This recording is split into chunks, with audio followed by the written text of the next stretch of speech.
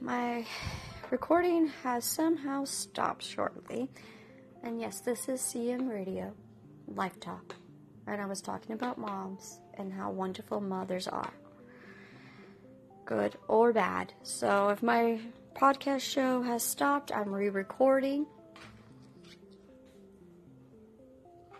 And I didn't get a chance to publish it.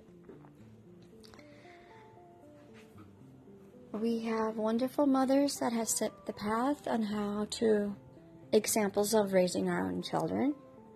Gave us examples about the struggles of being a mom, staying at home, cooking, cleaning, kissing our boo-boos and putting band-aids on them.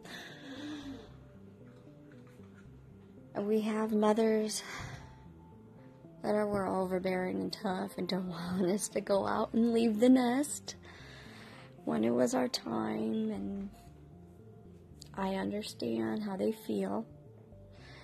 But when our children get older, we do have to allow them to leave the nest.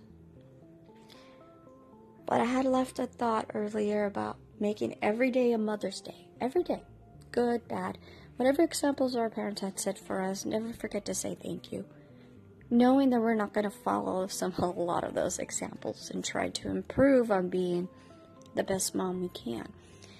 We're not perfect, neither were they. They made mistakes, so will we. Good child. So, since this segment's about moms, I would like to tell everybody, give your mom a hug, tell your mom I love you, surprise her and just say thank you, make her wonder why. And my biggest answer is just because you're my mom. They struggled. They didn't have instructions on raising us, and we don't have instructions on raising our children. But we learn from our examples what to do, what not to do. And we'll continue learning just like our mothers did. Give your mom a hug.